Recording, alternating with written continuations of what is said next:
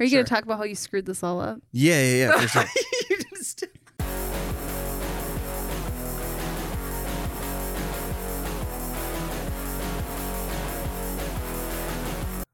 Oh wow, I can really hear myself. Isn't it crazy? I don't like it. I'm so proud of you both. This is amazing. For like I'm proud of you. The job that you do. The last time I've seen you both, this is like you have your own dedicated space now. This is so cool.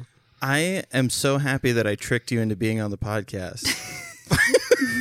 What the craziest thing is he was expected to come watch you go to the bathroom, and now he's well, it's like Chris has like really fun jokes, and you know he loves his friends and loves his jokes. I was like, oh, he's just joking about wanting to watch me go to the bathroom.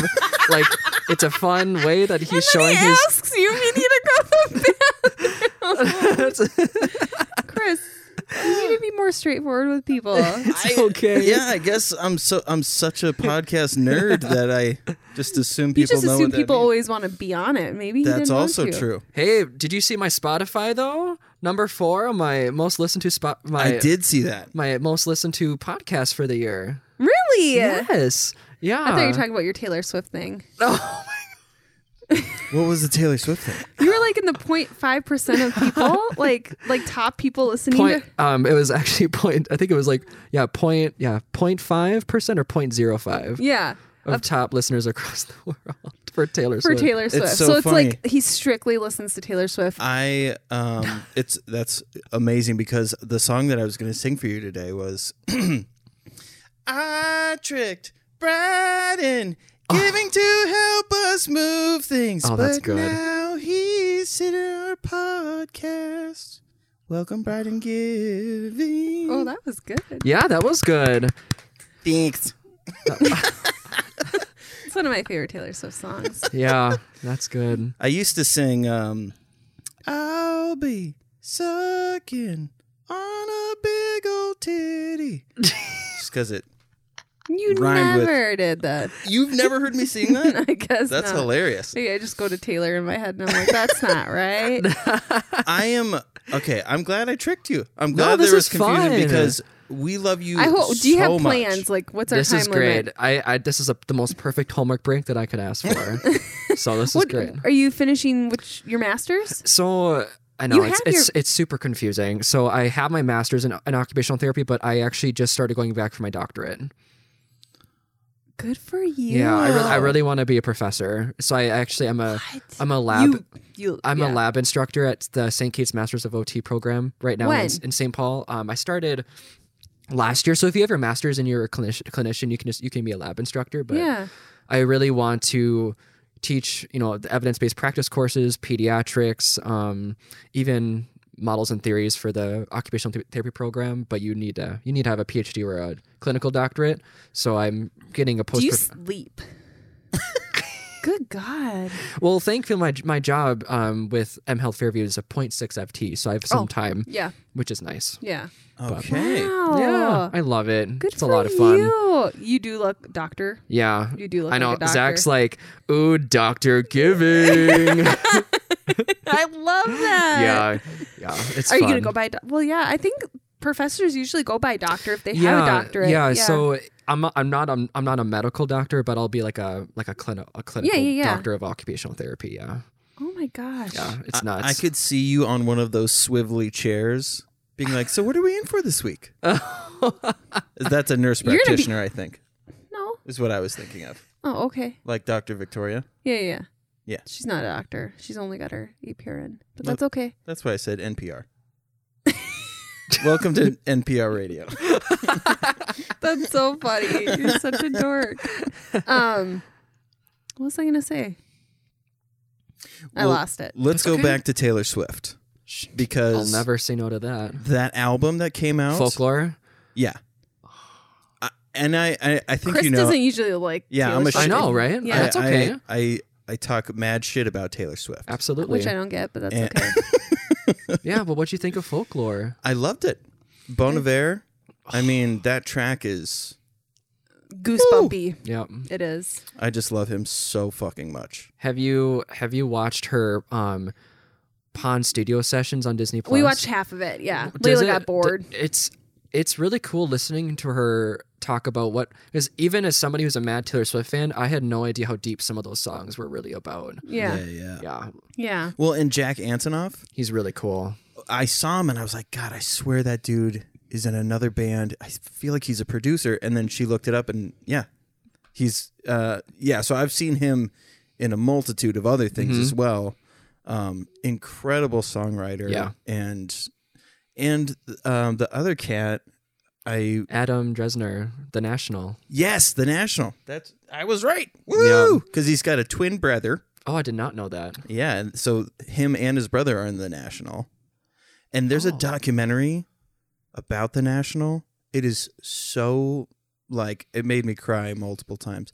Because the lead singer obviously rose to fame. Mm-hmm. And his younger brother wanted to be famous. Yeah. And wanted to be a filmmaker.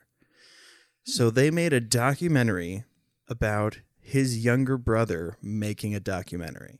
Oh, that's cool. And you can see the frustration because he's a weird dude, like the younger brother, but he's so well intentioned. And it reminded me of me so much is that feeling of if you just give me the chance, I'll show you that my intentions are good. And that really at the end of the day, all I want to do is to be heard and be creative. Yeah.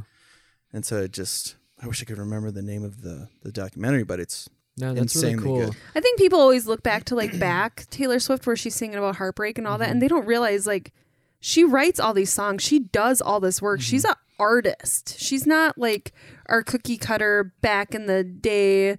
They had all these songwriters, which songwriters are great. We need songwriters too. So I'm not crapping on these people, but she does all of that. Mm-hmm. Yeah, I think, and the one thing with folklore I really enjoyed, and I think that's just something that Taylor does write a lot of songs that are that are stories, but she really focused on the stories this time, and she really wanted to have much of the album be not even about her. And so I know with Adam, The National, I know he opened up on the documentary that he struggles with depression, and so how that struggle for I think it's with Taylor Swift's This Is Me Trying song about talking about, how even talks about a person, who is just struggling so hard and they drive up to a cliff and they look down maybe this is it. Maybe this is it for me. And, people are smiling and enjoying their lives every day. But for some people, even hanging out at social gatherings or even just waking up and going to work, that is them trying. That is their version of just trying to get by. Yeah. So I love how every song is just from, feminist rage and misogyny to the cheating love triangle on the album. It's pretty well done. Yeah. It's really fun. She also knows how to delegate. She's this is not her first rodeo. And I think it was the year that she was going for she had 7 Grammy nominations. And that's when we started to learn that she was I know that I can songwrite, but I also know that there are people who can amplify the message that I want to convey. So she started to hire people very specifically, and I think that's why Jack Antonoff and was it Adam? Yep. Why she had them on this is because that this type of album is their wheelhouse. Yeah. And so she's just very good at finding these people to match up with the message that she wants to convey. And it's incredibly impressive, for sure. And I also love how close Jack and Taylor are because he helped produce her her last 3 albums. Ah. Yeah, they're really close. Yeah. He's an interesting dude. What did we say? He's dressed in that one scene, he's very much late 80s, early 90s. That's his vibe with the bleachers. Yeah. And then she's hip 90s. Yeah. Oh my gosh. Yeah. Yeah. Where he's he was Breakfast Club and and she's clueless, but edgy clueless. Yeah. That's how I looked at them. I was like, oh, absolutely. Yeah. I have to finish the documentary, but it was really good. Layla got bored because it's not like concert-ish, where it's like picking apart things and all that. The second half of the album gets pretty dang deep. Does some it? of the stuff, yeah. Oh, I'm excited to finish it. Yeah, that's crazy. That's good. As a hardcore Taylor fan, I was very surprised by how much I didn't know and how much I learned. And even Zach. Does it make you like her even more? Yeah, I loved the Folklore Studio versions, but I loved how stripped back the Pond Studio, and you can like listen to her voice. And even Zach, he enjoys Taylor, I think much to make me happy. He'll like let me play Taylor. Yeah. But even he was like reading the lyrics as she was saying them, like, I had no idea. This is insane. Like how incredible this is. Yeah. So, yeah. What has life been like for him? Because he is in the arts. Yes, he's the high school choir teacher at Buffalo. Oh yeah. Yeah, and I firmly believe he may not say so. I think he's doing such an incredible job because, with Waltz, I think Waltz at the beginning really wanted to try to leave options open by allowing school districts to choose whether to do it all virtual, either a hybrid or keeping it in person. But I think the devil's advocate to that is now that teachers had to basically lesson plan 3 times more than they usually do for like 3 different settings. Yeah. And so, Buffalo was used to doing in-person, hybrid, and virtual. And so then, they just switched to doing it all virtual, which I think, it's the safest public health option. So they kind of just have to readjust again. Yeah.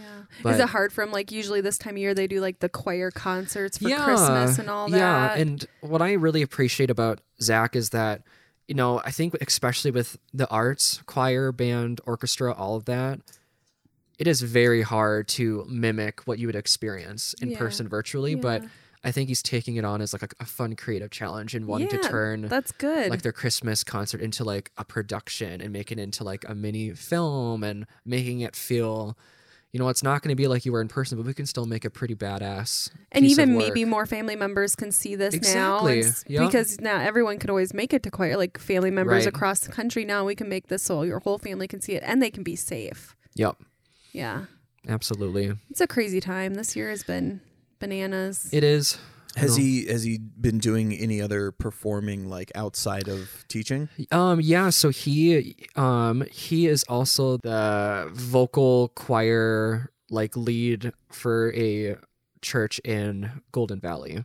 Okay. So he does that, and a lot of that's been virtual now. And he was singing in the Minnesota Singers in the Twin Cities, and then just doing all this stuff just I think became, it's a lot. And so I think he is taking a break from doing that. And so, yeah. I know. And I think, Landon joined choir this year. He had to choose between band and choir. And I'm like, how does that work? And he's like, well, like we can have our masks off for a period of time because I'm like with droplets and all that. But they had to figure it out, which is fine. I trust the schools. I know that they're doing the best they can. And they're probably safer than, I go to the Target and grocery shop. They're probably safer than going to the Target. So firmly believe that. So I'm like, yeah, I've always respected teachers, but like 1,000,000% more. I think they're very underpaid. I think if anything, well, the pandemic has obviously opened our eyes to a lot of things, but I think teachers need to get paid more. They need access to more things to be able to support our students, and they're angels. I'll just throw that out there. Yep. Because my job has changed a little bit. Like I still do assessments. I do them virtually, which is fine. It keeps me away from patients. And so I can be safe because my team's so small. Like we can't get sick. If we get sick, there's no one there to do these assessments. Sure. But that's the change I've had to do. Okay, I'll do a video where teachers are, like you just said, they're constantly having to change things and recreate things. And I mean, I'm sure I'm a kind like parent. I've never lashed out at a teacher, but I definitely know there's people out there that target teachers, and it's awful. Yeah, like that exists. Yeah, and like I Landon will miss a lot of things, and he's like, well, it's this and this, and it's like, no, it's not your teacher, it's you. Like, but I know a lot of times I feel like teachers are just getting crapped on. Yeah, and then I know I never read the comments under news things, but then I do because I'm whatever. And then all these people crapping on the public school system, and they just need to go back to schools. It's like, okay, but you need to know we need to protect our teachers, because like there was a period where like Becker, a lot of the teachers were out because they were sick, and now we're throwing kids in there getting these people sick, and these teachers, who knows if maybe they live with their elderly parents. We don't know what their living situation is. Yeah. So it's like, come on, you guys, let's just all adjust. Yeah, it's a complex public health problem that the United States was just not prepared for, but I'm hopeful. I'm hopeful. Oh my gosh. I'm very hopeful. Speaking of that, elections and all that, I was listening to Biden talking about his economic, like who he's putting in there, and like just listening to him talk, I just feel so much more comfort. Him and Kamala, I'm like, oh my gosh, okay, good. Like they've got plans in place. He's not even in yet, and he's still like, this is what we're doing. Like he's already prepared. Whereas the other guy, where's he at? And no, he's not doing anything right now. Just throwing a hissy fit still. I'm glad you brought that up, because I think like the best descriptor of you is sweet and proud. Like you have this way of like whenever you make a post like for a political stance or social viewpoint, it never seems like it's from a place of like arrogance. It's from a place of like, no, this deserves the gravity that I want it to feel that it has, that it should have. I appreciate that. You know what I mean? No, like all your posts too, I'm like, yes. How many times have I been like, yes? I'm like, this is it. I appreciate that. I try to be as intentional with the words and the posts that I make, and anything that revolves around a public health issue or something to do with politics, I always do some hella research. Yes. And that's your education, especially now going for your doctorate. It's all peer-reviewed, evidence-based stuff. So when people are posting this crap like, masks don't work, period, COVID doesn't exist, it's like, it's very real. I was hesitant about the vaccines, and I'm still, but at the same time, I've done a little bit more research where SARS was out there. And they were doing research on that. And at that point, they were trying to come up with a vaccine. So it's like the vaccine they're coming up with now isn't like out of nowhere. They're trying to recreate like with the SARS one. So I'm like, oh, that makes more sense. Yeah. And they've been following like a trial of about 80,000 people. Yeah. For the past few months, they've been trialing this vaccine. Yeah. Yeah. So I'm like, okay. I'm feeling a little better. But it's hard when people post things are not.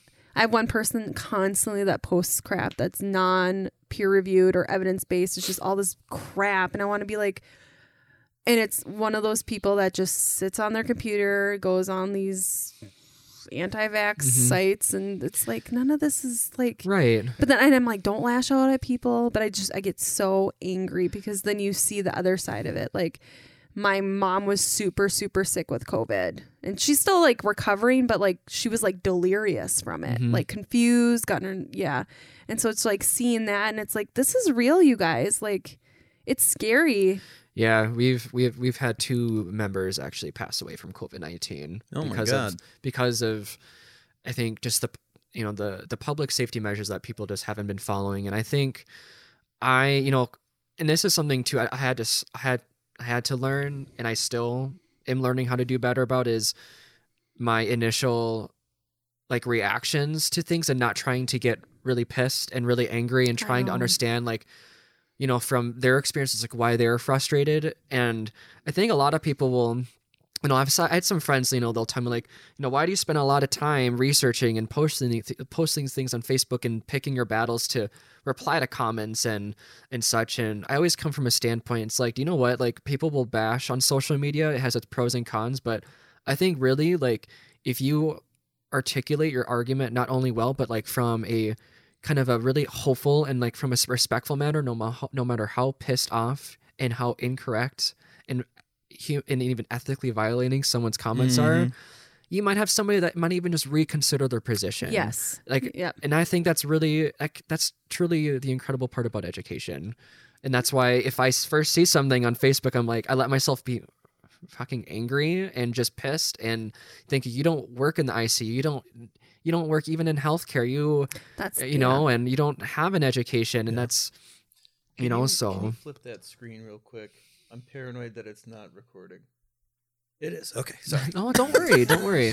No, that's the frustration too when they're like hospitals aren't filling up and it's like legally we can't say things. People that work in hospitals, we can't be like, no, this is actually the percentage of what's going on in the hospital. Yeah. But it's so frustrating. It's like in the beginning of the pandemic when people are like, do you remember when people would drive to ERs and like film things and be like, there's no one here, this is all fake? It's like, because the people are afraid to go to the ER, so they're not going there if they don't have to. Yeah. And it's like, that was irritating to begin with. And now people are still like, well, hospitals aren't filling up. It's like, legally, the people that work in them can't say. Like, it's a HIPAA violation, but just know that, like, there's a lot of sick people there. And one thing that I was getting angry about, and this is what got heated, that, like, I saw something, I was angry, I called Chris. Chris talks me off the ledge a lot because I want to lash out at people, but I'm not that kind of person where I'll just, but this one same person posts this stuff all the time. And I was like, I get that COVID, the death rate, it is low. That's not my concern. It's like they're coming in the hospital and these people are super sick.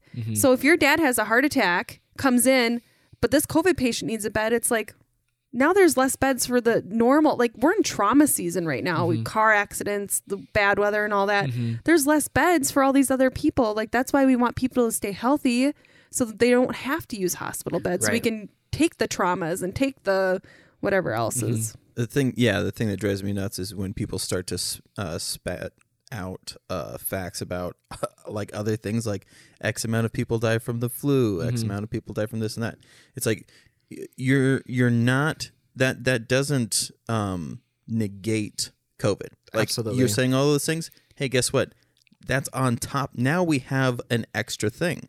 That's you can't true. say those things like just because these facts exist, therefore COVID does not exist. Like now you have to worry about both of those fucking things. Influenza shouldn't be killing people either. That's the thing. Like, flu kills this many people, but it shouldn't. Like maybe we should be taking more precautions all the time. Yeah. Like maybe we should be cleaning things a little bit more in stores, and maybe we should be thinking about what we're doing more often. Like maybe we should lessen the death rates of flu too on top of this. Well, and I find sometimes the argument, like people oftentimes will compare, you know, an H1N1 was a big public health issue, and often will compare the flu to COVID, and oftentimes people will compare the data from COVID-19 to the flu, but the data with the flu is conflated because it's been going on for years and years and years.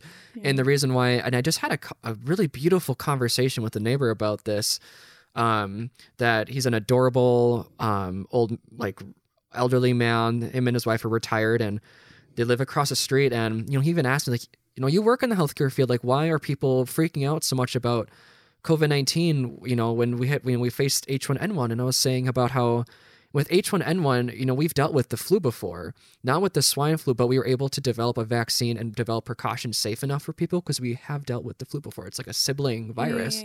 Whereas with COVID-19, no one in the world was ready for it. We didn't have any technology. We had no standards. We had absolutely no idea what it could do to us. And even just with the way it spread, it spreads a lot faster than the flu. Yeah. And so I'm just with, you know, the upcoming various vaccines and the leading administration taking it more seriously. I'm incredibly hopeful and kind of excited to see what we end up, you know, doing. And hopefully watching it go down. Yes. Well, and I hear, like, with the election, like, it's unfortunate that people don't want to hear that we shouldn't treat Trump supporters shitty now that we've won. Like, people don't want to hear that. They want to lash out because for 4 years they feel that this was getting rubbed in their face, that Trump was their president, and yada yada yada. But, like, nothing will get better if all you're gonna do is, like, yeah, you know, we won, that type of shit. Yeah, I know. I did that at first. I did the post of the he's fired, and then I was like, you know, I'm just gonna remove that. Like, if Biden's big thing is about being united, I'm not gonna lash out at these people and be like, haha, he's your president now, suck it. Like, it's true what you're saying. Like, I've like these people posting things and all that. It's like, I'm not a better person than them now if I'm starting to rub it in their face too. I'm happy he won. People very much know who I voted for and what side I go on. Right. But yeah, the rubbing it in people's faces and nah. Well, and the educational part, like, rather than, this is a really great opportunity to educate people and be like, look, I know how you feel. This is how I felt when Trump won 4 years ago. It's a really gut-wrenching thing. I hate that you're going through that right now. But I hope that you know that this is an opportunity for us to come together. And like at my own work, like I've been able to educate people on basic things. Like there was somebody who still thought that Hillary wanted to do the basically full-term abortion thing without knowing that there was one case where a woman in New York was basically going to be forced to give birth or to carry a stillborn child to full term. Yep. And people conflated that and turned it into this thing. And I think they forget, they don't realize that like it's a stillborn child and it's causing this woman significant trauma. When that started to get circulated, they omitted the stillborn part. Oh, of course they did. Yeah. So, and then I had coworkers who said they're worried about getting carbon monoxide poisoning from wearing the mask all the time. Carbon monoxide. And I was like, that's not, first of all, that's not the same And then thing. when you tell them, like, my sister-in-law works in surgery, neurosurgery, and she wears like thick masks, she's done cases for like 12 hours in a mask. It's like, and that's what I said. I was like, do you think that all of the nurses and doctors are just dropping left and right? They have to wear masks. Carbon monoxide. You get that from gas. You get that from your furnace. Yeah, and my coworker was like, oh yeah. And so it's like these basic things. I could have been like, no, you fucking idiot. That's and been an asshole about it. But it's like, no. I understand that you're afraid. Like rather than saying you're so stupid for having this irrational fear, coming from the place of like that's gotta suck to have this fear. Absolutely. I think I was definitely in the camp too at the beginning when Trump lost the official re-election. I think for a lot of queer people, people of color, immigrants, I think it was just like we just felt like it was a nice fresh breath of air and relievement. Did you feel like your shoulders like kind of like I unclenched my jaws because I know like on the docket was I think and already Trump has already passed laws to make it harder for queer couples to adopt. Yeah. So like right now religious organizations or adoption agencies can out of religious rights not allow queer people to adopt because it's against their beliefs and such. And I know they're talking about all of these things and because from a lot of us within these communities and, a lot of women too, we can't even like think about our civil liberties besides like beyond our human rights. So now we get to finally, I think, breathe and exhale now in a sense that we don't have to think as much about that. And we can start working on, helping to, progress our country and make sure everything's There's equitable. still going to be arguments because of the way that the House representatives, right? It's still majority Republican. Senate. So what's super interesting about that is what's happening right now is it's a pretty close-knit race, and so we're relying on the outcomes in Georgia happening in January because it's a runoff race because it was so close. Oh my gosh. So actually there is actually a chance that the Dems can take the Senate. Well, even if they don't, knowing that your top representative has your best interests at heart, so you at least know, because like Obama was constantly fighting. Yes. And like the people underestimate like how just relentless he was in making sure that people had rights and was trying to be as fair as possible. And so just knowing that you have the top representative in your corner, you at least know that you're not alone. Whereas when Trump was in there, it was like, oh, everyone's against me. Yeah. Yeah. And I think the hard thing too, even with Obama's presidency, is that they had it was a Republican Senate, so he couldn't get even half of the stuff he wanted to get done anyway. And even Obamacare wasn't even what it was supposed to be because he had to tweak it as much as he could to at least get Republican satisfaction. Exactly. Yeah. Yeah, it's crazy. I bawled when the results came. It came up on my phone. I was driving to work, and Layla was with me because she was going to ride with her grandpa to Sam's Club or wherever they were going. And it popped up on my phone. I had my phone in the thing, and it said Joe Biden officially, and I just started crying. And And I was like, oh my gosh. And I told Layla because we had been waiting and Layla was so happy. I'm going to cry all over again. And then I called my father-in-law. I'm like, did you see it? Did you? No, I called you first. You were in the shower. I'm like, oh my gosh. And Chris is like, well, you got to wait because there's going to be a lot of lawsuits. I'm like, I don't care. Like, this is just give me such relief. Remember, was it when we went to Mexico that you were like, aren't you excited? And I was like, look, I can't be excited until we get to the hotel. Yeah, until we get to the that's how I feel about this. Is it's like till January. I'm excited at the prospect, but like until Biden is in there, I can't relax. Yeah, like I felt relaxed, and then I called his dad. It's interesting. His dad, both of our dads were very conservative. My dad's changed over quite a few years. Like he voted for Obama both times, and he voted for Hillary. He cannot stand Trump. But my dad's 67. Very conservative, like growing up, like, yeah, but he's changed. Like he was one of the ones, like he sat us down with the vote no and was like, this doesn't affect me. For him to say that too, because I knew how he felt about the queer community at that time, like, well, even before that, and for him to be like, this doesn't affect me, but it affects you and your children and your grandchildren. And like he's completely opened his mind about that community and just everything in general. Like like he's a retired law enforcement, and everything that was happening with law enforcement, he's like, that's not okay. That guy was murdered. That officer needs to be trialed as a murderer. So to hear my like older father open his mind, it's just like people can change. They just have to have the desire in them. And him, like when he was talking about like, yeah, Landon or Layla may, who knows, you know, or one of his other grandchildren, for him to think about them over himself. That's amazing. People don't do that. I say this all, I feel like I'm saying it way more often than I used to, but John Cleese, dude from Monty Python, he quotes this author who says that stupid people lack the capacity to recognize that they're stupid.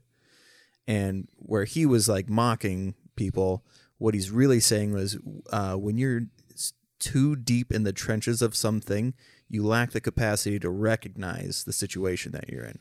So when certain things arise and that's questioned, it's either an opportunity to continue to put the blinders on or an opportunity to change your mind. So that whole you can't teach an old dog new tricks is false. Like there's always room for growth. Yeah. I mean, you hear about people on their deathbeds, like trying to repent for things that they've done for these past sins. Whether they're believers or non-believers, like there's even up until the last second, there's always an opportunity for change. Yeah. And so the educational piece should never stop, I think. And my dad lashed out a lot at people because he lives in a small town, closed-minded people. And he used to be one of those kind of people. And then one of my favorite stories he tells me is this lady, he was raking the leaves and some lady comes up and he sees a little pin on her shirt. It's a Trump pin. He's like, oh, here we go. And he's ignoring her. Hi, sir. And he goes, yep. And he goes, I already voted for Biden. Oh, okay. Well, do you want to hear? He goes, nope. He goes, can I ask you a question? My dad's very blunt and aggressive. Yeah. Are you a woman? Well, yeah. And you voted for Trump? Well, yeah. He doesn't care about you. And then my dad, I'm not going to say what he said next, but he's like, get off my lawn. And my dad was very much like, I don't understand how any female could have voted for him. He doesn't care about women, the way he talks about women, the things he's done. I'm like, yeah, I don't know. I know. And I think some of the statistics that have been coming out about the 2020 election have been coming out about how more white women voted for Trump this time around than the last. That is bananas. Yeah, it's interesting. But there's also been more gay white men that have voted for Trump too this time around. Really? Is it because of like the conservative fiscal economic of the Republican Party? That's a really good question, and I wish I had an answer. Yeah. I just found that incredibly interesting. That is very interesting. Well, I mean, I think there are people who are how do you word this? They're like, so if you voted for him the first time, right? So we're learning about people voting, like how they voted this time, because they're more boisterous than they were before, because they feel validated because the person that they voted for won. So statistics now like are showing these numbers because these people are finally like, oh yeah, yep, I did it. And the thing that we had talked about before the election happened was people think that if they don't vote for him again, they're admitting that they were wrong, and it's more important to be on the right side of things in their mind, rather than just because like he's not like voting for him the first time. You wanted change, right? You wanted something different, but learning the information as to how he operates and then voting accordingly after that, that's not his actions are not a reflection on you as a human being. We all took a gamble on whoever we voted for. Their actions after the fact, it's not really on us. Like them being a bad person is not on us. But there are people who think that it is. Like it's an opportunity, that shame factor. Whereas now, like people who voted for Biden are doing this, rubbing people's face in it. It's like, it sucks that it's that way. And it sucks that the majority of my friends were shitting on me for trying to say like, not a single Trump supporter ever convinced me to go his way because it was all hate. So if we just continue to do that, we're being exactly like them, and it's not going to help anything. I get so frustrated. No, yeah, and you have every right to be frustrated, and I think at least, I mean, of course, like all of our social circles are like, I know my Facebook is primarily independents and Democrats and a lot of liberal political spheres, but progressive stuff. But I think like the initial phase, like from what I'm seeing, and like I think it's what did Zach call it? My realistic idealism, maybe. Oh, okay.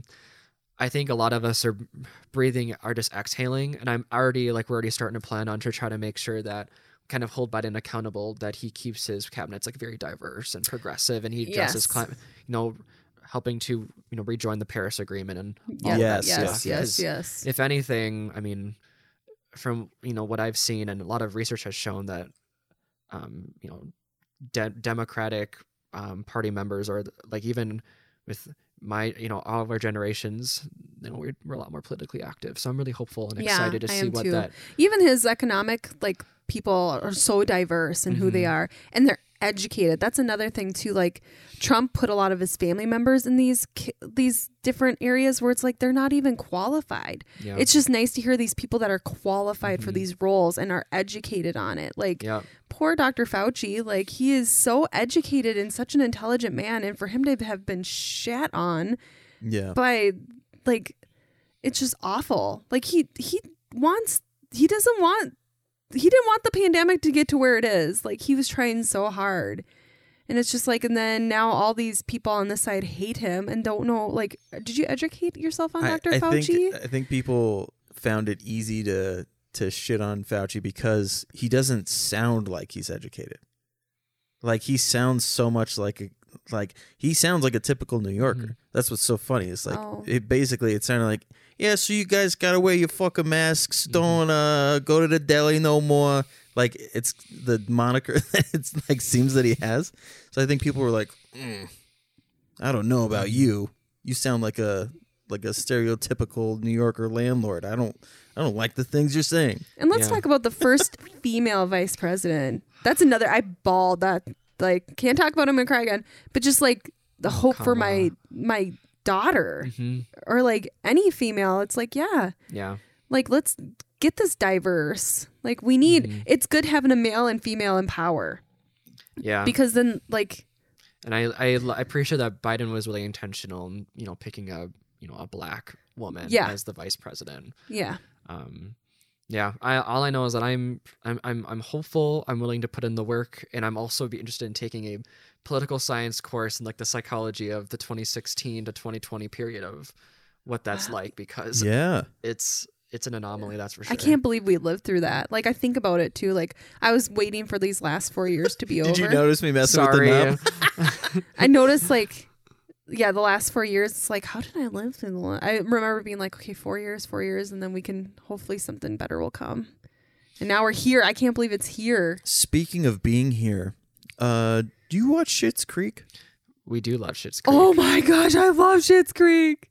Bryden, I'd like to find out which Schitt's Creek cast member you are. So let's do it. If you don't mind. Not at all. You just show them. No, we're not touching. No, I know it. So I'd like you to pick a wig. Bottom center. Third row. This one? No, this one. Yeah, the long one. Okay, I'm going to take a screenshot. That way I can post all the things. Okay. You're in an ad, baby. Oh, why did it do that? Oh, no. Yeah, okay, click on it. Baby. What's going on with your BuzzFeed? Oh, pick a Mariah Carey song. We Belong Together. Emotions. Hashtag Make sure beautiful. you take a screenshot of it. Okay. One sweet day. Obsessed. Dream lover. Always be my baby. Touch my body or fantasy. Obsessed. Okay. Sorry, Eminem. Did you take a screenshot? I will. Do you need the question too? Yeah. Oh. Because then I'll put it in it'll be right here. It'll float somewhere over around here. Keep your receipts. Okay. Pick a celebrity you would want to run into at a party abroad. David Geffen's yacht. Rihanna, Chris Evans, Selena Gomez, Harry Styles, Dwayne The Rock Johnson, Oprah, Keanu Reeves, Tom Hanks, or Dolly Parton. Chris Evans. Nice. Yeah. I was hoping Taylor was on there. Same. Me too. I was waiting for it. I know. I was waiting to see your face, and it didn't happen. Okay, I'm saving that, Chris. Don't worry. Pick a city you would want to jet off to. Ooh. Tokyo, Berlin, Madrid. This is not pandemic. Let's think that way, okay? Sure. Madrid, Mexico City, Los Angeles, London, Buenos Aires, Miami, or Vancouver. Let's go with Madrid. Okay. Nice. Okay. Madrid. Pick something you would eat at Cafe Tropical. Fried chicken, poutine, club sandwich, grilled chicken salad, Impossible Burger, chicken soup, enchiladas, fruit parfait, or pancakes. Impossible Burger. Nice. Are you vegan?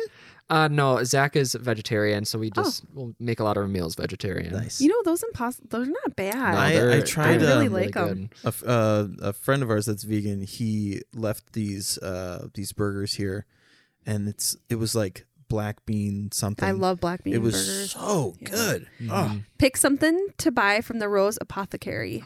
A face cream, a bottle of wine, a store branded tote bag, organic shampoo, a notebook, essential oils, body milk, coffee, or local farmers' cheeses. Bottle of wine. What is body milk? It's like body cream, basically. Okay. Oh, okay. Did you watch? No, I haven't gotten through it all, remember? And finally, pick a TV show on Netflix to binge watch. Stranger Things, Dragula, Elite, Cobra Kai, The Great British Bake Off, Emily in Paris, Somebody Feed Phil, Grace and Frankie, or Nailed It. Stranger Things. Nice. Oh, yeah. You got Ted. Yeah, yeah. Oh. You thought you were gonna be Ted? Yeah, I've taken a couple different tests, and I've always have gotten Ted, or I've always gotten Ted pretty much. Well, it says Ted. Much like Ted, you're someone who always has a positive outlook. You also take great pleasure in slowing down and enjoying the simple things in life. You are Ted. How many pairs of scrubs do you own? 5. You're Ted for sure. Yeah, 4 or 5. I'm gonna do the quiz. Yeah. Now you're gonna do it. Yeah. Okay. So I'd like to. Well, first of all, our love of Dan Levy has grown exponentially. I watch when his we were interviews. painting this, he was the first guest on Whitney Cummings' podcast, which is called Good For You. It's wonderful. And we listened to him on there, and then we were like, what can we find that has the longest, what's the longest video we can find of him talking? We just love listening to him talk. Yeah. He's so wonderful. And he and I are very similar in that we love long shirts and like long things. And after watching a few I don't know, however many episodes I've watched, and the interviews that I've watched, I went to Target to buy a black skirt because I want I want to be a Russian grandmother below and a lumberjack up top. Yes. But I went on my lunch break into the women's section, and there's this lady like fixing up things, and I go, "Excuse me," and she turns around and sees me, and her eyes get super wide, and she stepped back. I go, "Are you okay?" She goes, "What do you want?" And I was like, there's a skirt on the mannequin. I was wondering if it's where I can find it. Did she show you where it was? Just so... Well, she tried to find it for me, but it was out of stock. But she was so taken back as to like, why is this bearded man in the women's section? I got Jocelyn. Like, Jocelyn, you're someone who always looks for the best people. Also, because of your warm nature, you're always the first person your friends turn to whenever they need advice. Oh, accurate. I love that. You have like similar... Jocelyn's the... I know. I'm married to a Roland. Yep. Oh. I was going to say your breakdowns, very similar. All right, so I have to pick a wig. Yeah. What destination did you pick? London. Yeah. Okay. I want to go to Europe someday. We really want to do Ireland. Iceland would be great, but I hear it's cheap to get there. But once you're there, it's like super spendy. Iceland is the most, one of the top 3 most expensive countries in Europe. But I know people are talking like now rates are so cheap to fly anywhere, but it's like I'm not gonna fly across the country and not be able to like fully enjoy things. Like, and plus, like, I'm not going to an airport right now. No offense. I'll stay home and go to Target and go to work.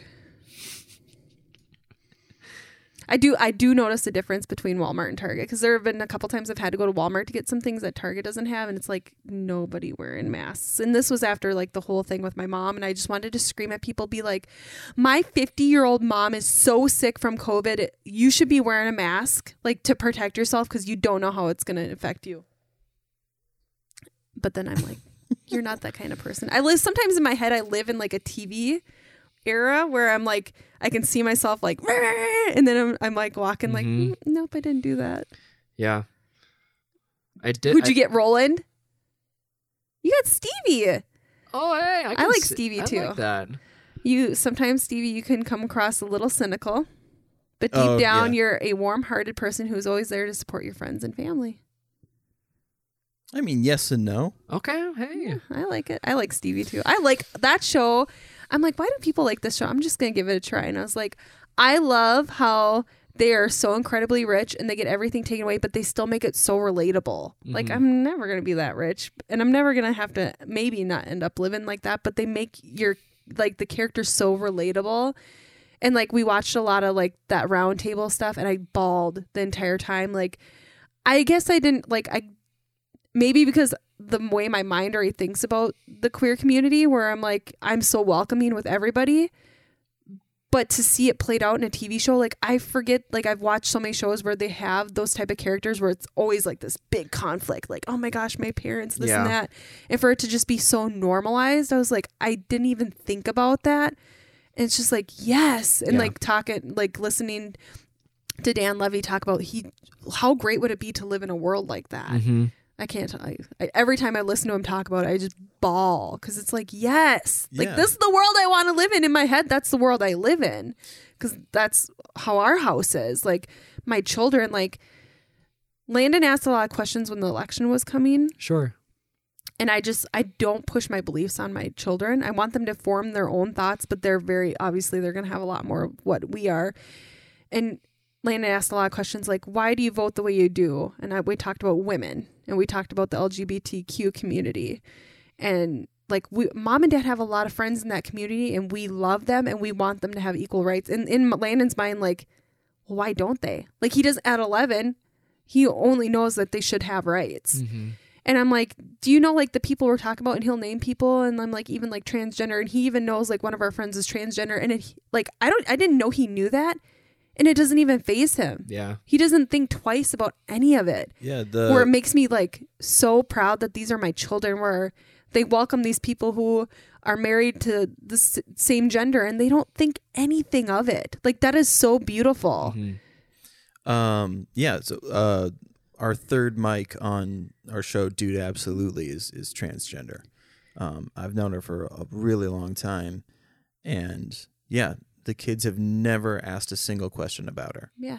I think it's pretty magical. Yeah. And it's just like, I think that's why I love Schitt's Creek so much, because that's the world we need to live in. Yeah. Where there's no these big conflicts. It's just like, let's just live together. Let's just support everybody and be happy. And yeah, listening to him talk about, and then obviously every time he cries, I just start bawling because I'm like, he's just such an amazing person. Do you know that you changed someone's stance? Like you literally changed you as a person. My younger brother's life. I think he actually reached out to me on Facebook, and I've been not good about checking my Facebook messages. Josh? Yeah. Really? Yeah. So he's Mormon, and at the time that marriage equality was up for voting, he had a pretty hard stance on where he was at because of the church. Sure. And I remember I was trying to convince him otherwise. And that's why I had him come over when we did that shoot with you and your friend. Yes. And I did not know that. Yeah. So when that happened and when he was there with you, he loved your presence so much. You're going to make me cry. And so, yeah, it changed from then on. He was like, I can't understand why Bryden shouldn't be able to love the person that marry the person that he chooses. Wow. And it was his entire stance on the queer community is completely changed, which is incredible because it goes against a very strong belief that he has. I just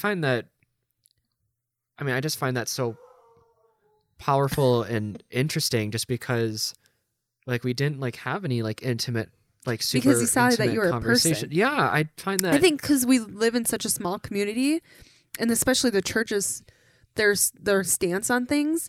So you grow up in this small community, small stance. You're not exposed to a lot of people in that community, and then to see you're just a regular person, and I think that's big. Wow. Well, I appreciate you because I remember we would me. Fight with him. We got in screaming matches with him because it was just not just him. There was a big rift in our family. Okay. Because we were listening, they do church on the couch or whatever it was, and this is when it was big. The Proposition 8, because the church donated millions and millions and millions of dollars for Prop 8. Okay. And we were listening to this guy talk, and me and Chris were in the kitchen, and we could just hear him saying nope, it's against the church and all that. And me and Chris were Chris got. Well, okay. So what happened was I heard him say one thing. And I just went, and that's it. That's all I did. And my younger brother heard that, and they were on pins and needles already. Because they know our views and all that. And so he ran downstairs and apparently told my brother and sister-in-law, and they were like, we should feel safe here and not persecuted. And I was like, you can't. I hate you are we've created this weird thing where if you are intolerant of intolerance, you for some reason are just as bad as them, but that's bullshit. When it comes to human rights, I don't care. To me, it's an objective truth that you're wrong. And feelings are completely aside. It doesn't fucking matter. I will never yield to this whole being intolerant of intolerance. It's bullshit. It's an oxymoron. What you're really saying is oh man, fuck you for fighting for rights. No, fuck that. Mm-hmm. So all I did was laugh. Family freaks out. Huge screaming match. And so they left because of all I did was snicker at this one thing. And things cooled off. They came back, and my brother was he apologized for everybody overreacting, and he was and was do you have something you want to say? And I was like, I'm not apologizing, absolutely not. For one, I didn't say anything. Two, that speech that I just gave you, the intolerant of the intolerance, is bullshit. You can't conflate the two. And so that's how strong Josh's feelings were, right? And then just you being you. And that's all it takes, is like having one example in someone's life of they're just a normal human being. And I feel like people think that there's some type of agenda, or like you're conceding to something by admitting that someone's just normal. They're just normal human beings.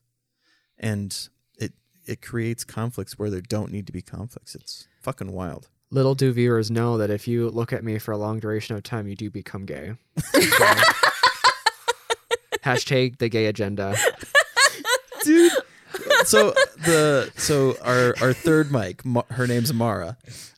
She has this bit, which is so funny. She's like incredibly good at dry humor and like deadpan.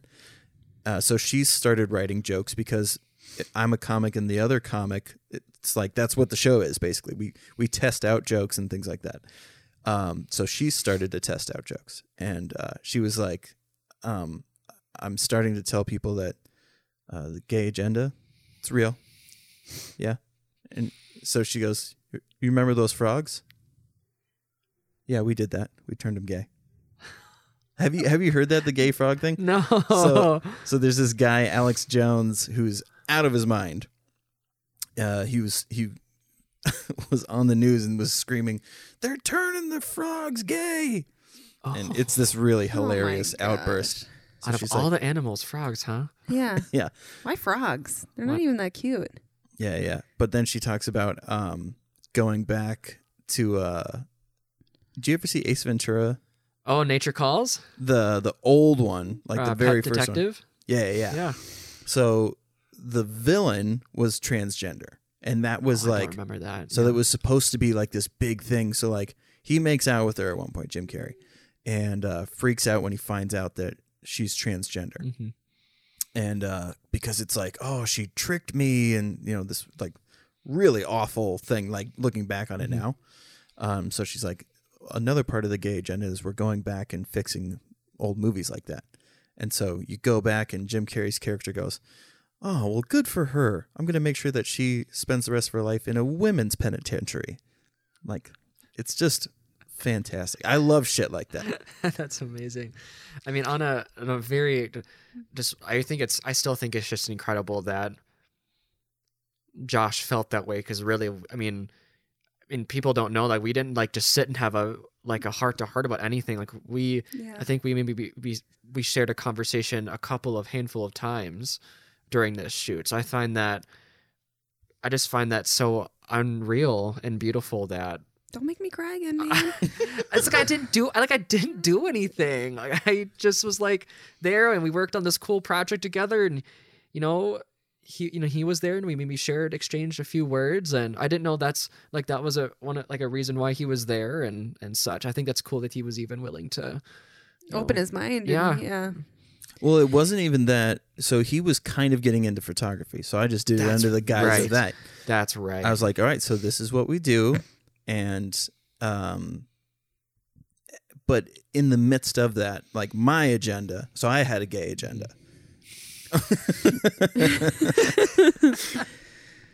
Which is so funny because like, oh, I tricked you into realizing that they're normal people. Like it's but it just shows like people can open their minds and change. Like my dad, Josh, like those like people that had strong beliefs, just being like, yeah, okay. Well, and even so like I'm insanely liberal, right? But even I have room to grow. Like I viewed myself as an ally and all of these things. And I've said it on here before, but because it's on the SoundCloud episode, I'm going to say it again because not everybody can see that. But it was when you were modeling, and we were a part of this group, these wonderfully friendly artists and all these amazing people. And there was this guy, like I will do a lot of like, I still don't know what it's called, but like, I think now I'm learning that it's playing on gay panic, which is So I will pretend to be gay and like do these jokey, like, sure. you know, like, oh, let me slap your penis, like Sure. weird shit like that, right? And it's playing on the assumption that the other person is homophobic or, you know, secure in their sexuality. And so I still am like learning in that process. Is like, I didn't know that that's what I was doing, was playing up this whole like everybody's homophobic type of bullshit. So I'm doing that with this guy. Like, oh man, you're like, he had said something nice. And I was like, oh man, I'm going to have to suck your dick now. I can't believe you're so sweet. And then you had said something which was so minor compared to what I was saying, which was disgusting. You just said, oh, you're so cute. But, and I went, hey man, just so you know, like if a girl said this to me, and you were like, what the fuck are you talking about? I was like, well, you said this. And so we were like, I was trying to explain this weird stance that I had. God, that was like a lifetime ago. I know, it's so weird, but like, so even though I'm super liberal, ally, yada, yada, yada, you just went, you said this to him. I'm a guy. I'm one of the guys. My thing shouldn't mean that I'm secretly out to fuck all of you guys. And so it was this really big moment for me, even though I'm super liberal and all this shit. Like, there's always room for growth, and like assuming that people know your intention is not going to improve anything. Like, it doesn't make you safe either. Like, everybody is still capable of saying some shit that they shouldn't have, and there's room to improve on how you treat others. Yeah. I mean, it is a learning it's always a learning opportunity, and especially for me too. And I know within rehab, like, you know, I work with a lot of autistic kiddos, and I'm starting to follow, you know, autistic neurodevelopmental psychologists, and a lot of autistic self-advocates are getting more of a platform to share how they feel, because even within occupational therapy, within speech pathology, there's inherent ableisms that we need to challenge. Like, I know what's an example, like with speech, there's been a bigger conversation about like how at one point do we continue to address stuttering, because that you know they were born with a speech difference. It's just our society was not made to accommodate someone with a stutter, and we're trying to make someone sound more like a like a typical speech, that makes any sense. And yes. And even with like autism, I know what I was taught in school, I was taught to identify somebody, you know, person first, like person with autism. And the more I was having conversations and just listening more to autistic self-advocates, they were sharing about how actually that terminology was created by neurotypical people, because they viewed autism as a big challenge. So they wanted to make sure that people remembered, oh, but they're a person first. Whereas a lot of them, like, autism is beautiful. It's like, it's an inherent part of how they view and see everything in the world. Yeah. So they find it as it's a neurological difference, and they're proud of it. Kind of like queer, you know, like I don't say I'm a person who is, you know, gay. Oftentimes, like I'll say I'm queer. I'm a queer person, and I'm not a person who just so happens to be gay. Like it's a part of my identity, and I'm proud of it. And can I ask, what is the difference between gay and queer? That's a really good question. I think and I'm totally not going to speak for everybody from the queer community, just from like what I've been listening to and been following on a lot of fantastic advocates. I've been learning so much. It's been incredible. But for my understanding is gay is often viewed as like the white straight man in like culture, and then queer is a very encompassing universe. Okay. Queer it's also a fun way of like, we're trying to take back the word, because you know, queer used to be used as a derogatory term. Yep. And people are trying to take back that word and, you know, get more power from it now. And it's more of like a really simple umbrella for the universe of being non-heterosexual, basically. and to make sure that everybody's encompassed within that. Because oftentimes, our culture uses gay as like not straight, white men, essentially. Okay, I get what you're saying. We have a gay comic friend who uses the F word all the time. Sure. And it's hilarious. That's amazing. It still makes me uncomfortable, but I'm like, I know, but I'm like, he's trying to take the word back. I'm still like, flinch, but I'm like, okay, but he's really trying to like, I get it. Yes, exactly. Because hearing queer doesn't make me flinch like it did. Like growing up, you would hear people say that word, and you're like, but now hearing it, I'm like, no, that's So the one way that Zach and I have been able to really, I think, love fag more is, have you heard of Todrick Hall? That sounds familiar. Very, very famous Black queer advocate. He is amazing. He has an album out, and what's really interesting is that it's called House Party, and in the background there's a pink triangle. Yeah. Because that's the same exact symbol that the Nazis put on homosexuals in World War II. So he's trying to like take back that and be proud of it. He has a song called Fag, and I know some of the lyrics are like, you call me fag, but I'm the one with the bag. You call me bitch. Now look who's famous and rich. You threw your stones, and now you're begging for loans. You threw your sticks, now you're riding my dick. Like, I'm a fag, and I'm fucking proud of it. It's really cool. Yeah. It's really, really cool. It's really fun, too. Hey, you know what we have not addressed yet? What's that? Bryden's engaged. Oh my God. You are absolutely right. There's so many. That ring on your, I keep looking at it like, okay. It's so heavy. I can't type or write or do anything. Oh my God. I hold my doctor hand up. It's so heavy. There are so many amazing things about you that I know this sounds stupid, but like it's kind. I appreciate so much about you that like there's so many avenues. Like I've been trying to keep in my head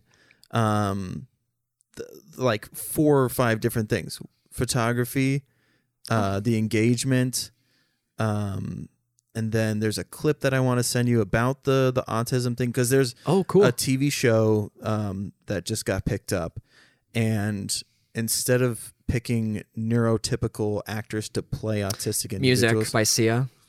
Oh, no, that's not the thing I'm talking about. This is totally different. The thing with Sia, I feel like that's not necessarily fair, because she's not really in that world. So like, I get why people are upset, but you're also assuming that like she's been a movie producer and showrunner for years, and she hasn't been. So she doesn't know all the avenues that you can go to find. Anyways, there's this clip. This guy has a podcast called Take Your Shoes Off, and he has autism. He, I know they don't call it Asperger's anymore, but that's what he says. And he talks about how they had people go to, what did he call it? It's basically like an autistic acting class. Okay. So like it's specifically for people with autism. So to get the direction that they need without having a sensory overload. Cool. Like this really safe space. And it's super interesting, because he started crying, but like didn't recognize the emotion, and was like, I know that I'm crying right now, but I'm not entirely sure why.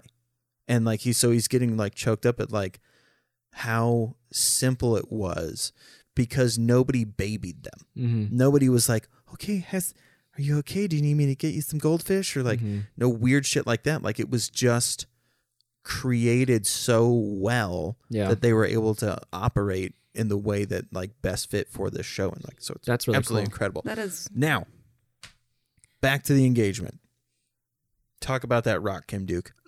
Talk about that. I just wanted to bring it up. I forgot. That's so kind of you. You're engaged. How did that all go down? I am. Gosh, you guys would love Zach. I know. We're dying to meet him. He's such a cool. Once cool things human. lighten up and yeah. Well, we'll come to your place. How long have you guys been dating? God, we are going on now. We're beginning our 4th year. Wow. Okay. I know, which is nuts. Because I remember when you were on the first time, which is like 2 years ago now. I think so. Yeah. You were talking about how awesome he was, but you were still kind of you like weren't living together quite yet. Yeah. Nope. But you were ready for it. Oh yeah. When I first met him at the coffee shop, I was like, yeah, I'm already like, you're in. Yes, I'm in. Yeah. Hashtag endgame. Hashtag endgame. Oh you my were God. a smitten kitten. It's a great store too.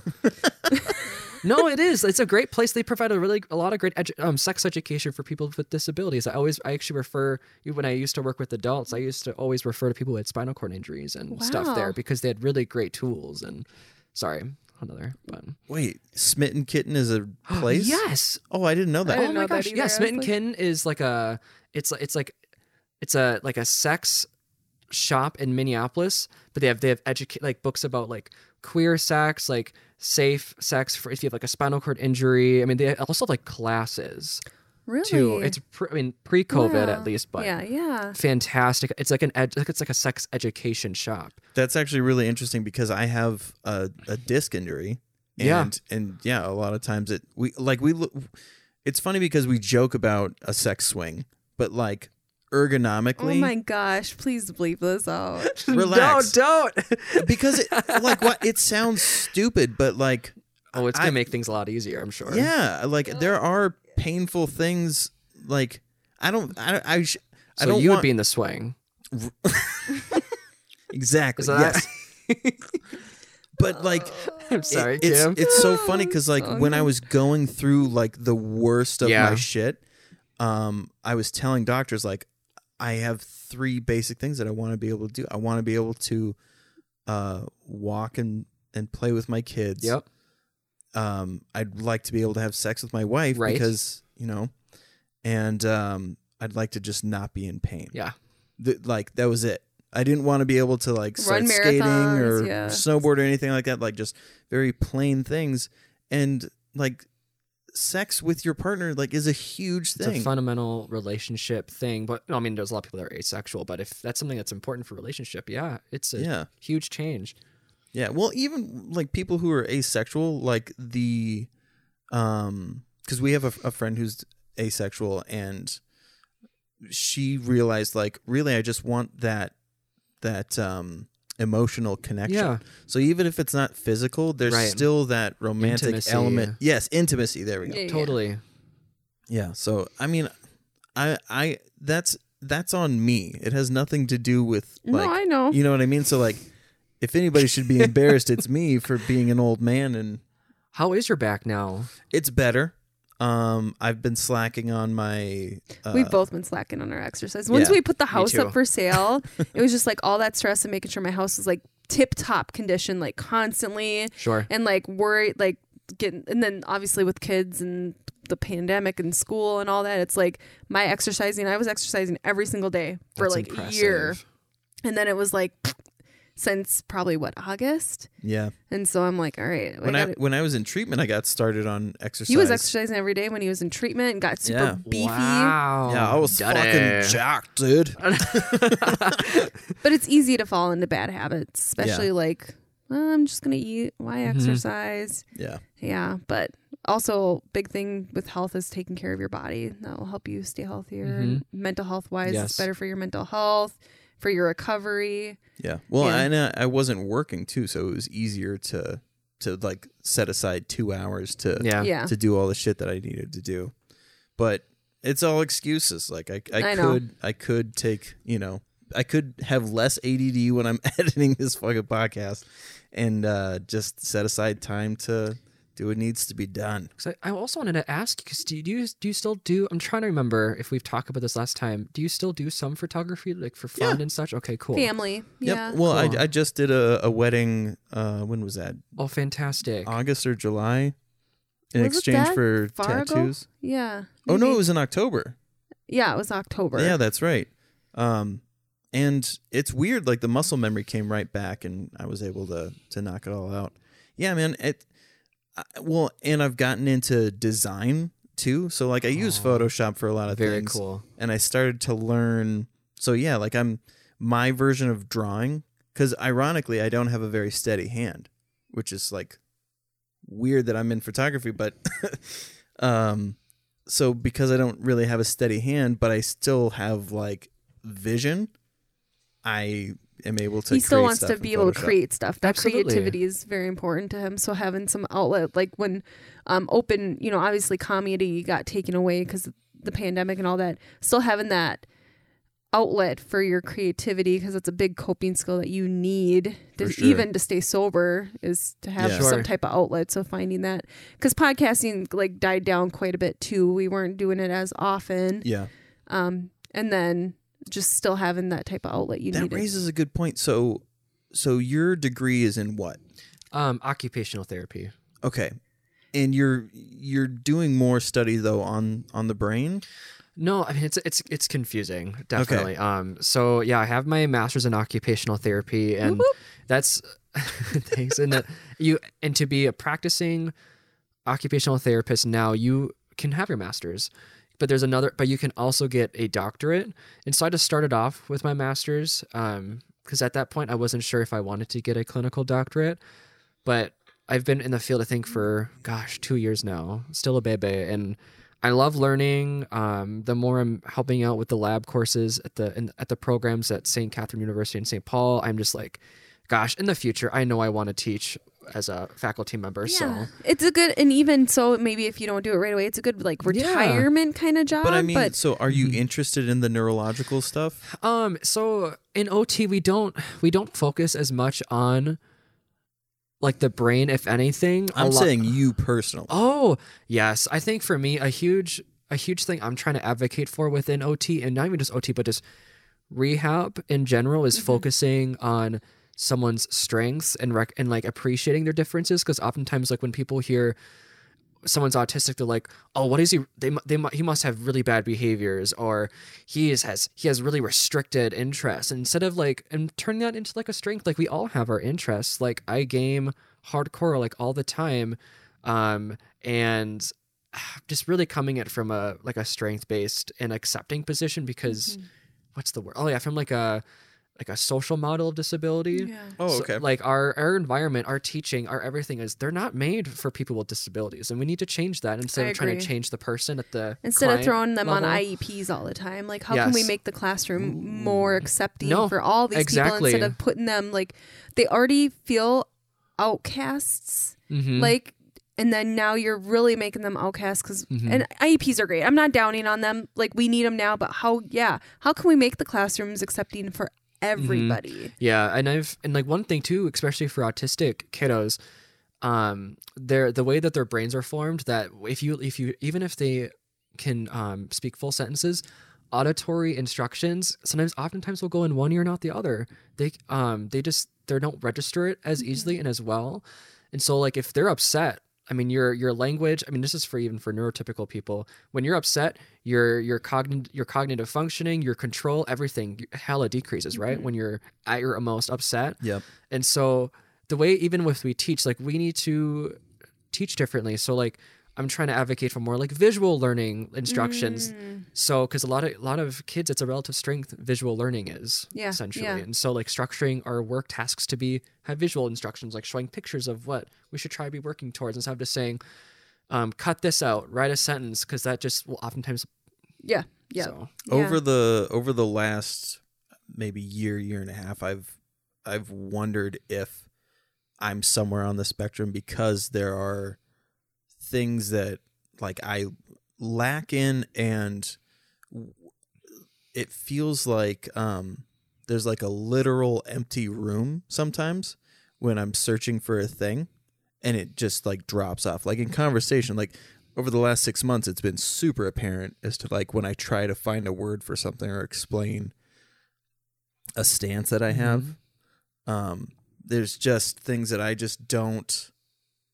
I can't, not that I don't understand, like it feels like I just can't grasp it. It's one of those things where it's like a friend of ours has a joke where like the only thing keeping me from having diabetes is going to the doctor and having him diagnose me with diabetes. Like it's like one of those things where it's like you get scared of even looking into it, because I already have so many other mental health issues that it's like I don't know if I can handle one more fucking thing. I think there's still a stigma. I mean, there's obviously a stigma against a lot of mental health disorders, but I think autism has such a big stigma against it still. And I think it's like over the time we've learned a lot about it, even like in my role, learning more about it. Because I mean, we see a lot of kids that come in with behaviors, and oftentimes they are somewhere, you know, they're autistic, and it's like trying to cater to their needs. Like, yeah, they were probably like a lot of times they'll maybe come from school with police because they acted out in school, and it's because they were so overstimulated. It's like we need like schools are trying to do better. You know, they have sensory rooms and stuff like that. But I do agree, like making there just needs to be more education. I feel like even like just learning over such a period of time. Yeah. You know, there's a lot of great Facebook groups for people that self-diagnosis is a really cool thing, because actually the autistic community themselves welcome like self-diagnoses of autism. So there's even groups online where you can kind of go in and have conversations, and they 100% respect that. Like it's a pretty cool thing to witness and be an ally of. That's really interesting. Yeah. I mean, and I think the other trepidation is like when I got told that I have astigmatism, which is super fucking common. A lot of people have it, but I like had tears in my eyes. Like things have so much gravity with me. Yeah. I'm one of those people where I'm like, it's not going to define who I am. But that's how I've been for a long time. But you do, like, once you get a diagnosis, it overtakes you and you feel like it defines you when you don't need to let that diagnosis define you. You define that. Well, it feels like that thing takes away from me. Oh. You know what I mean? It feels like an actual thing goes, oh, hey, it's like having a class schedule, right? At the beginning of the year when you're like, okay, I've got period 1 with, you know, science, math. And so like, it feels like another thing gets added onto the schedule, and you're like, I already have so many fucking classes that I'm in. Like, I feel like it's nice having an answer for sure. Like being and that started to change. Why and if I hadn't gone through treatment and learned what I have learned about the brain, they would continue to be these emotional things rather than objective things. So it's definitely something that I want to look into more, but like with the hypomania, massive depression, anxiety, like all of these things, I look at like the objective reason as to why they're happening and what the answers could be. And, you know, if I find out that I'm on the spectrum to whatever degree, like it really doesn't change anything, but it does allow me to, I feel like I'm missing one thing. So with my addiction, like when I learned about, like, do you know what the midbrain is? Like the mid, like the part of your brain that's the midbrain? A little bits of it, but not too much. So it's your passive instincts, like breathing, going to the bathroom. Like there's passive things that your body just knows that it needs to do. Blinking is one of them. Your heart beating, like just passive. You don't actively go, okay, heart, you need to start beating now. So that's what the midbrain takes care of, shit like that. The limbic system is like the decision-making stuff. So it's like, so midbrain says we're hungry. Limbic system says, all right, what are we going to do about the hunger? We could go here, we could eat this, da-da-da. Then the prefrontal cortex says, okay, let's do the thing. So now we're going to drive to Arby's and go get whatever. So like when I learned that addiction, like messing with your dopamine levels, it literally, because your brain had to introduce a reward system to survive. Like water, like your brain had to be like, okay, we're going to get a little dopamine kick when we have water because we need that, and we need to make sure that the body like associates it with a positive thing. So substance doubles the dopamine rush. And so your midbrain has no idea that it's not an actual survival thing. Yeah. So your brain just gets rewired to think that it is a survival thing, because on a base passive level, your midbrain is like, we know the dopamine means we're surviving. So keep doing the fucking thing. So when I learned that, it was like, your brain doesn't give a shit about your feelings. Like it's such a objective thing to be like, oh, So like when people say like, I don't know why I even reached for the bottle. Like I didn't want to get drunk. I didn't want to do this. It's like at a certain point, it's not up to you anymore. So like you have to learn that like your brain doesn't necessarily have a moral compass. Yeah.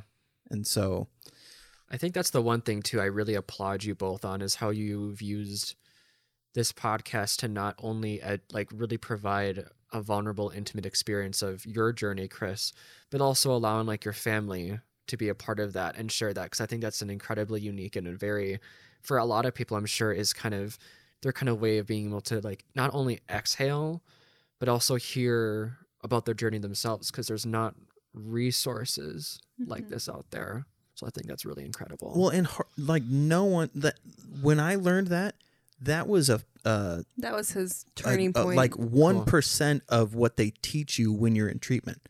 They associate feelings with all of these things, which I think is a huge mistake because there's so much shame associated, or so much more shame that can be piled on if you relapse.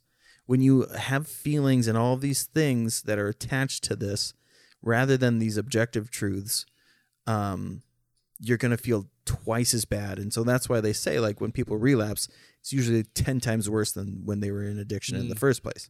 It's usually really fucking bad. That's why, like, people, when they say, like, they relapse, they went on a bender. Like, they didn't just relapse. They just went full off the rails. Is because so they teach you to have a higher power. So now you've let your higher power down. You've let your family down. If you have a belief system, you let God down. Like all of these things. And it's like, oh my God, of course you're going to go completely nuts. Like I'm the only one out of the group of people that I was in treatment with that has not relapsed, which is awful. And I think it's because they try to put these emotions onto all of these things when it doesn't need to be. Yeah. Gosh, thanks for sharing. I didn't know like a lot of like even the terminology. I had no idea like that's what bender meant, and it's always such a great, I think, heartfelt learning opportunity for everybody who listens. I always learn so much. Well, and you're a big part of people's learning experience, I think, as well. Because when you shared our stuff, you didn't just share that. You said, give me some links so that I can make sure that people have resources. And it's something that I lack in doing. I'm trying to do better at it. But like, yeah, there's all kinds of things. But I think that brain function thing is fucking huge. Anyways, back to your relationship with Zach. I love our conversations. It's fun. No, I always appreciate you being vulnerable and sharing that stuff. Well, yeah, I think that the things that I've gone through, I always want them to, like, in any time when people, like, I'm a try hard. Like, it seems like I'm really invested in trying really fucking hard. But it's because once we get past this one threshold, then all you're going to see is what I really want is how can I be of service? How can what I've been through help you? Sure. Not in a sense of like I am like amazing and have all these things. Like, no. I got really fucking lucky. I'm insanely lucky that I have this home, this family, the grace that Kim allows me to have. Like, I'm unbelievably lucky to have those things. Not everyone has this. If I didn't have the support system that I have, I probably would have relapsed by now. And I mean, so all of these things are just a way. Use me in the sense that like I'm lucky enough to be able to function now. How did I get there?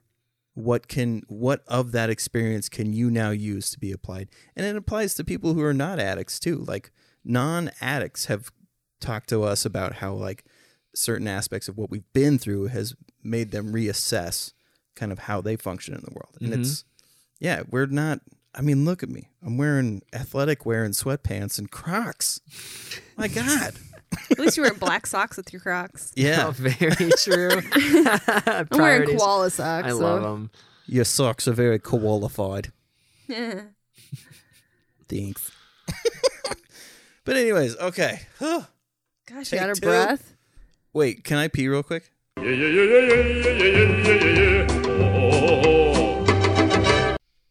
Am I correct in understanding that you're gay? Holy shit.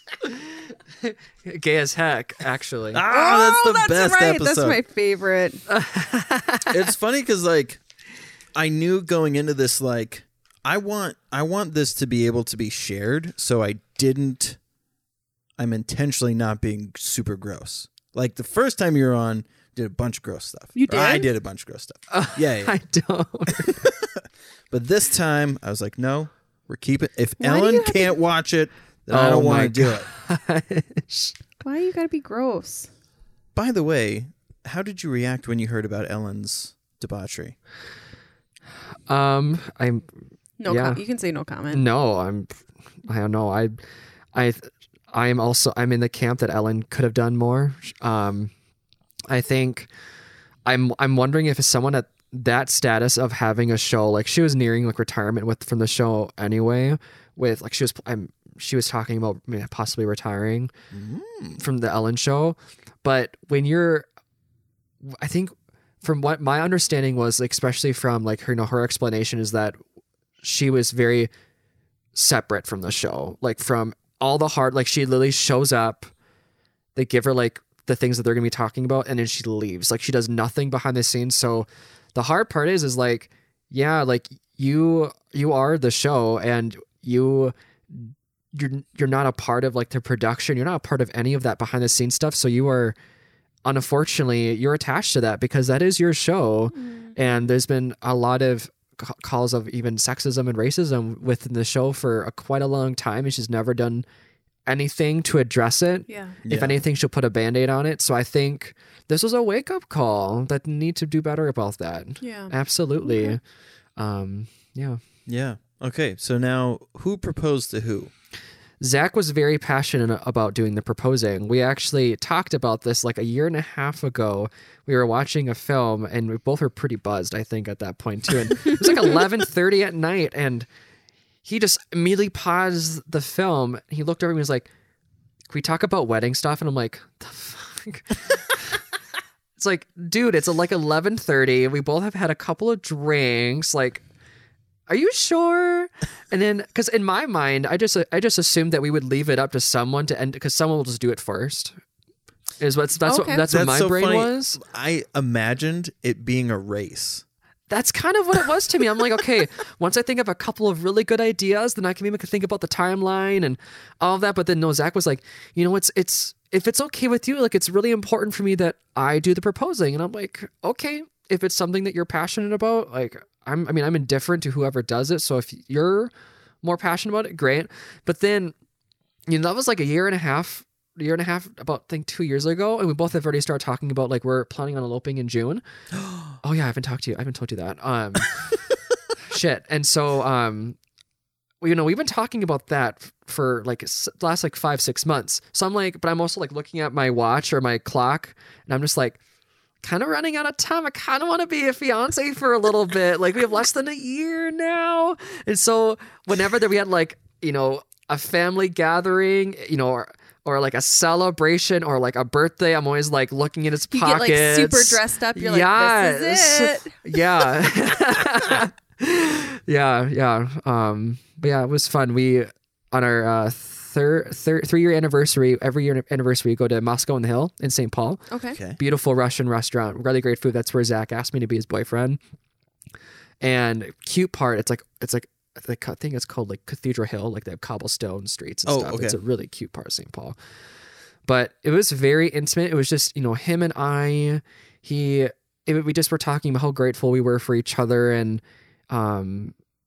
it was, then he asked me to be his, partner, his husband, life partner and husband. And I think if you would have asked me like 5 years ago, like, yeah, I want the big Hallmark film, like big engagement, like shocking, whatever. But I really loved how warm and intimate, how very us it was, because that's what our elopement is planning on kind of being anyway. And it felt very us, which I appreciated. Yeah, that's awesome. Yeah.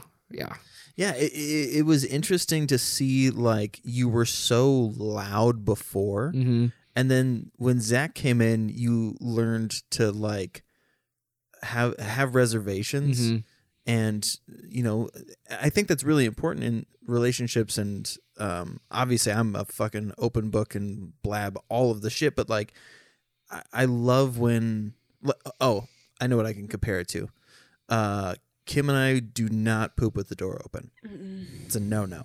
It's one thing that we refuse. We've been together. It'll be 15 years tomorrow. We've been in a relationship with each other. God, that's amazing. And it's like pooping. That's like a, we'll never do that. Never with the door open. Never with the same person. Like there have been times where Chris has had to come in when I was in the shower, but like I tune it out. Like it's not, and that's like. Those are emergencies. Right. Emergencies maybe once or twice. Yeah. But like pooping is like off limits. Yeah. No, that's valid. It took us probably, I think we were going on into our second year and we were finally like, I think able to like, just like let us like leave the door open when we go pee even. Okay. Yeah, something like that. And once we just did it once, we're like, wait, why are we even making this into a thing? You know, so it's really funny. But yeah, so like that, the only reason I compare it to that is like, everybody doesn't have to know every single intricate detail of a relationship. Yeah. And I've noticed that about you is like you are able to have, it's nice to know that this is just for us type of things. Yeah, I loved that. And I really appreciated that. And I always like to compare Zach to like, I'm like a kite always like flying around in the sky, always just like loud, idealistic, like none of it's even, some of it's not even realistic, but Zach is always like just like the one kind of holding onto the kite, making sure that I stay grounded sometimes because he's very chill. He is very, like I love the aspects where we're both very different because it's pretty amazing. Yeah. That's awesome. Well, so very beautiful. Congratulations. Thanks. Very excited for you guys. Hell yeah. Have you hit 30 yet? No, Zach did this year. He thinks he's ancient. Amen. Of course he's not. I mean, none of us are. Because what are you, 26? Yeah, 26. Okay. Yeah. I was going to say 25 and I was like, I think one more. No. Add one more. And you're going to have your doctorate? Damn, you're a badass. Gosh. Such a bad bitch. My God. So unimportant. Speaking of things that are unimportant, Kim Duke, what do you have on your pillow? I have a snack. Snacky. Do you have any allergies to anything? No. So I don't know if you remember this part of the. It's so funny that we weren't planning you weren't planning on being on a podcast today, but this segment we have a snack. With COVID, we'll just dump it in her. Yeah, like, sounds don't good. Put your hand in there. That sounds good. Around in there. Even though we all just washed our hands. Yeah, we try. We did. We sniff first, and then everybody takes. Wait, a bite what at did the we same do time. first? We sniff. Yeah, Chris failed the last time. Yeah, I got like organic Skittles from the Walgreens. I was out near the Walgreens yesterday, and I was like, interesting organic Skittles. They're not bad. No. So we've got Roca Bites, Almond Roca, and Butter Crunch Bites. So it's probably like a almond around a Butterfinger is what I'm thinking it's going to be. Ooh, wait, what's going on with these kids on the back here? What did I donate to? So do you Roca Bites are round made up with when they 100%. ask you anywhere? Like, do you want to round up to whatever for what? I always round up. For me, it's like, yeah, I guess I'm the kind of person that's like, oh yeah, why not? Like that's just like a coffee drink. Like why not? I know. People are always like, do you like? At McDonald's, I noticed like they say you can round up, but they never ask. So I was at the window. I'm like, oh, can we round up? And they're like, what? Oh, yeah. What is like that? When Marshall's does the donate for diabetes, I'm like, yeah. How much? $5. So this, it's cool. Together with the Cocoa Horizons, we are tackling child labor, empowering women, and fighting deforestation in cocoa farming communities. Guys. So cocohorizons.org if you want to learn more about that. You know what we should do from now on with our snacks is only buy snacks that are donating to good causes. Okay. Well, we'll try. It's just hard to find them. Yeah. Because there's like... The idea is there. The this intent is maybe there. the third one that we've... Yeah. 100% sustainable sourced cocoa, non-GMO, gluten-free, and no... Juice. Oh, that's a P. No preservatives or artificial flavors. That's crazy. That is pretty cool. Crack that biatch open. All right, I'm probably gonna dump more than one with my luck. Doing That's the fine. right thing tastes better is what it says. Oh, that's cute. Dun, dun, dun, dun, dun, dun, dun, dun, dun, dun. Oh, I got one. Nice, Oh, they're good bigger job. than what I was expecting. I know they are. That's what he said. Never a bad thing. Thank you, sir. It smells like almonds. Oh, I love almonds. Yeah, me too. Which I wasn't an almond guy before, but I have since become one.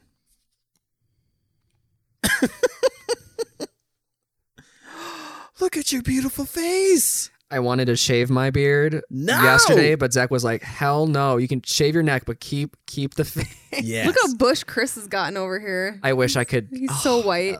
He's so. Like there's so much white in there. I love it. He's old. Okay, ready to taste it?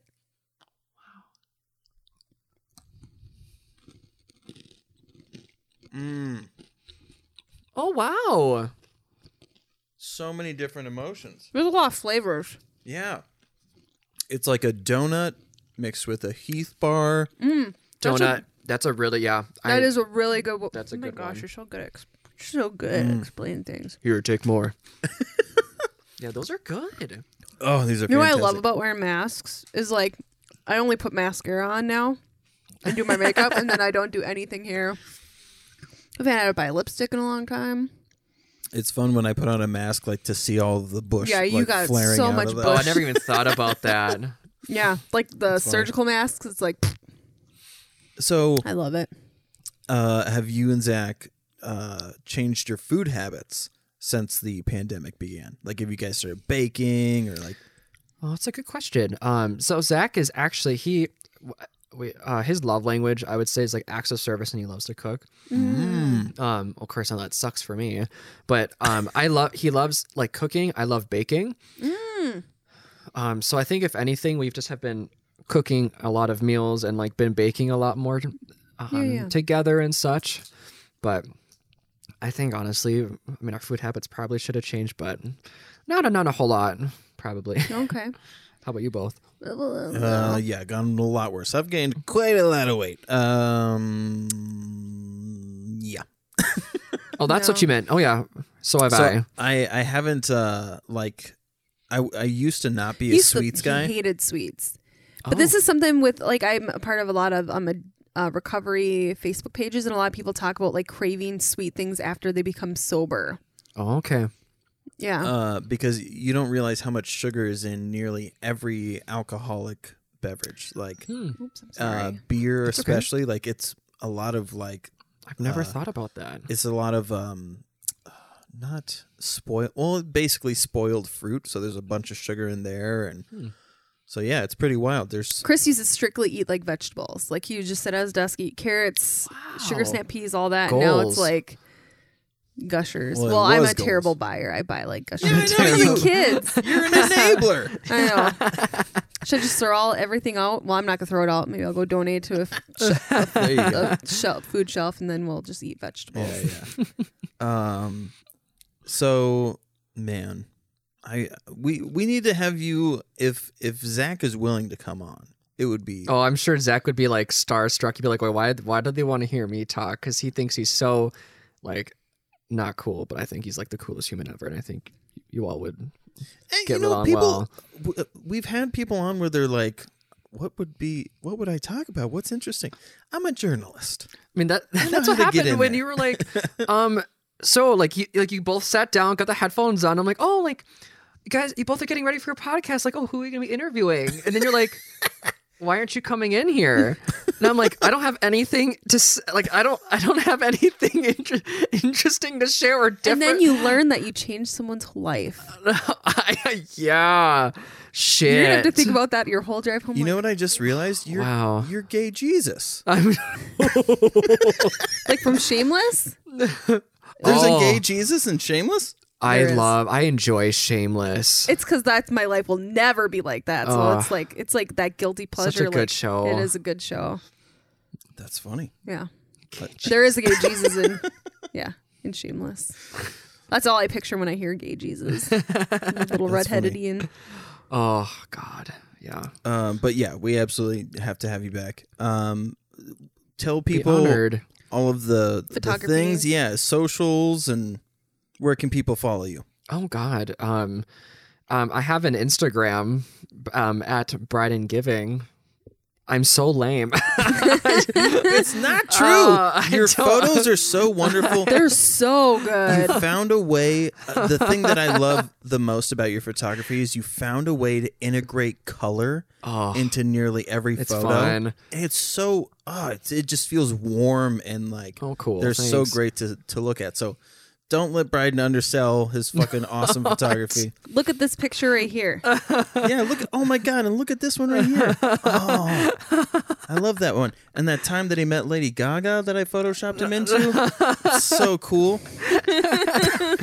Yeah, I really do love it. I actually, like, this past like few years I've been learning more about color theory and like how to use complementary colors to make like even scientifically to make the photos like more like actually like scientifically more colorful to like the human eye. So it's like, it's been really fun. Wow. Yeah, it's really, really fun. And I'm like, I've never like really actually thought about that. And like, you know, if you like add like blues to the shadows, but then if you add like oranges and stuff in like in the sky, like it's like your eyes will like visually think it's like more like vibrant, and it's fun. That's really cool. Yeah.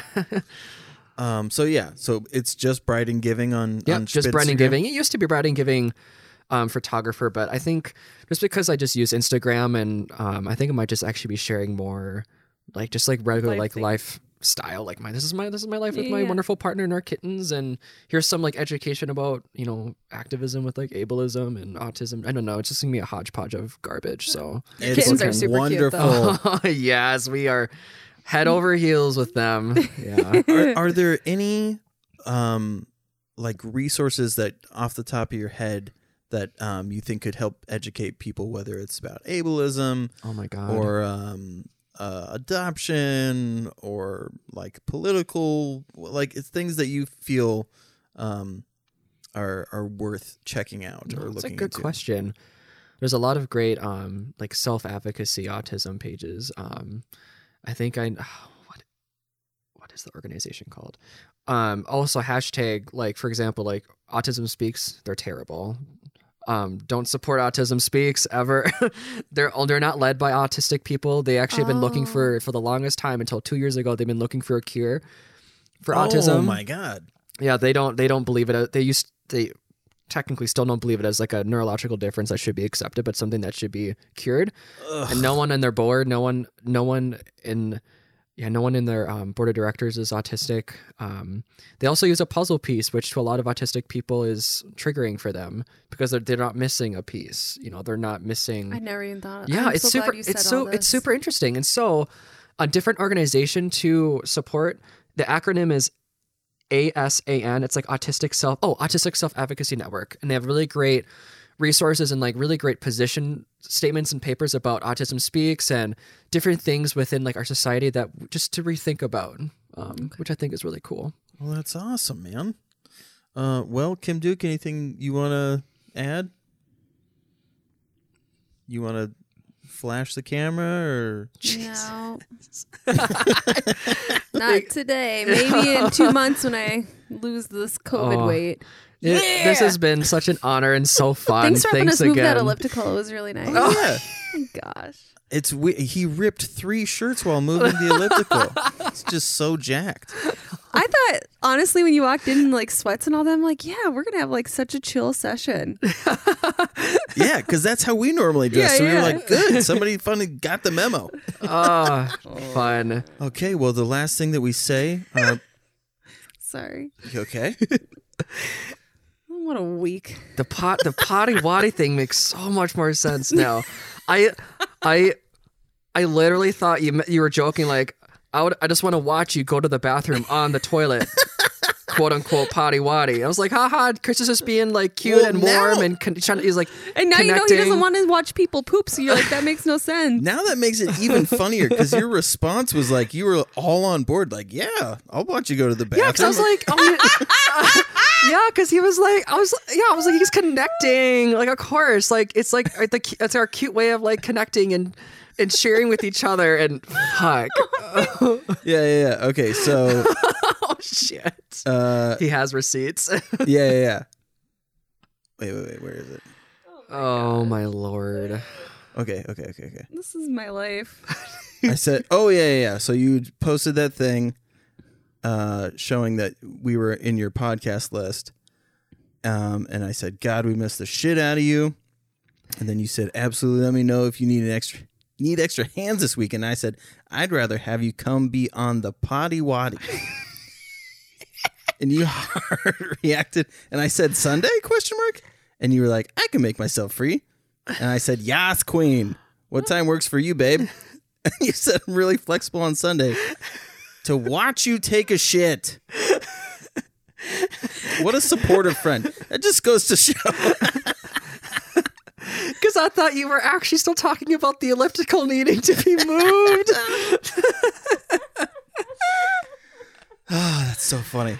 Oh, I love you both. Those are so incredible. Okay, so the last thing that we do, our listeners are called ducklings. So we say, au revoir, little ducklings, quack, quack. Au revoir, little ducklings, quack, quack. Bye, little ducklings, quack, quack. Good job.